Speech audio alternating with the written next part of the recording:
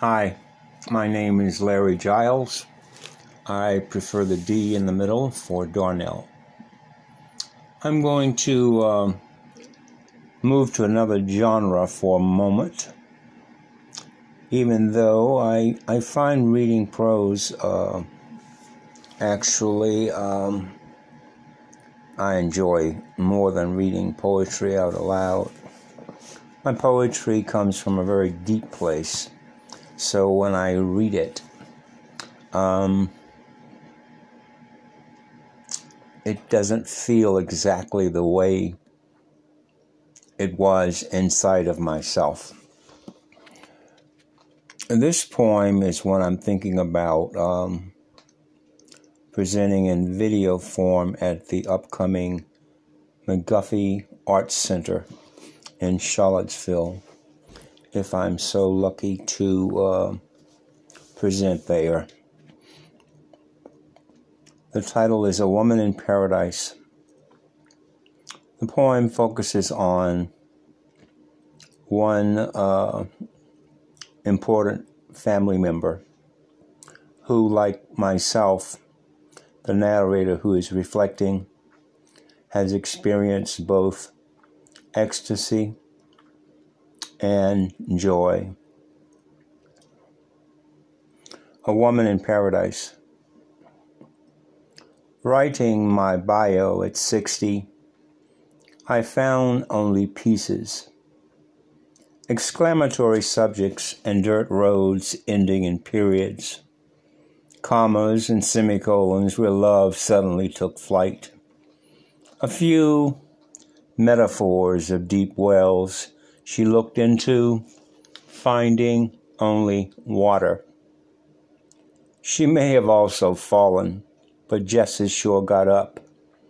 Sprang from boards and fences, pages where life doesn't come down to words, keeping the truth for itself.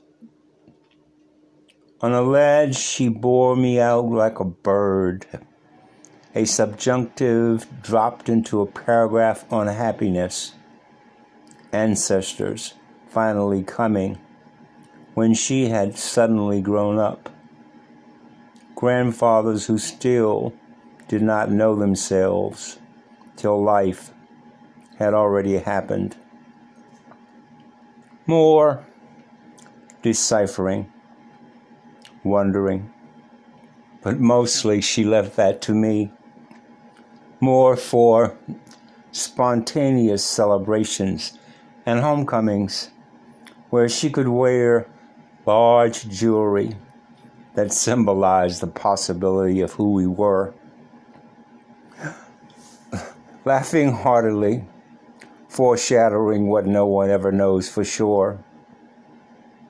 I read, again many times, one whole chapter, set in some utopian village by a long river, Christmas lighted in ambient white.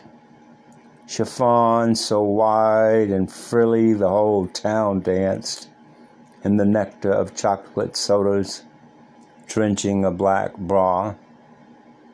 Oh, and a poem. A dashing light-skinned bachelor, home from Korea, tucked in like a glove in her purse.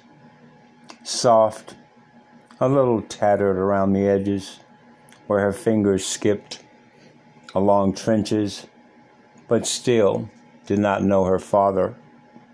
Near the end of the slow, dragged-out climax in the city, under the one barren apple tree in the backyard, rising, a dark offspring may be lost, with the terror of murder, riding on a bike up the steps. I alliterate all things sweetly, its many life siblings clawing against the tombs of time, where so much of beauty now radiates an angel that she held onto. The wind too strong, really, for wondering. Once even, we returned to that home, and that story of redemption. And some days, quite frankly, there wasn't any. And still we laughed, and the Lord and she giggled, a wet prayer before sending her world's children out to play. I miss you, Mama, and all the things I still don't know, and didn't have the strength to feel or say. And I can't help but wonder who will write that last final chapter for me.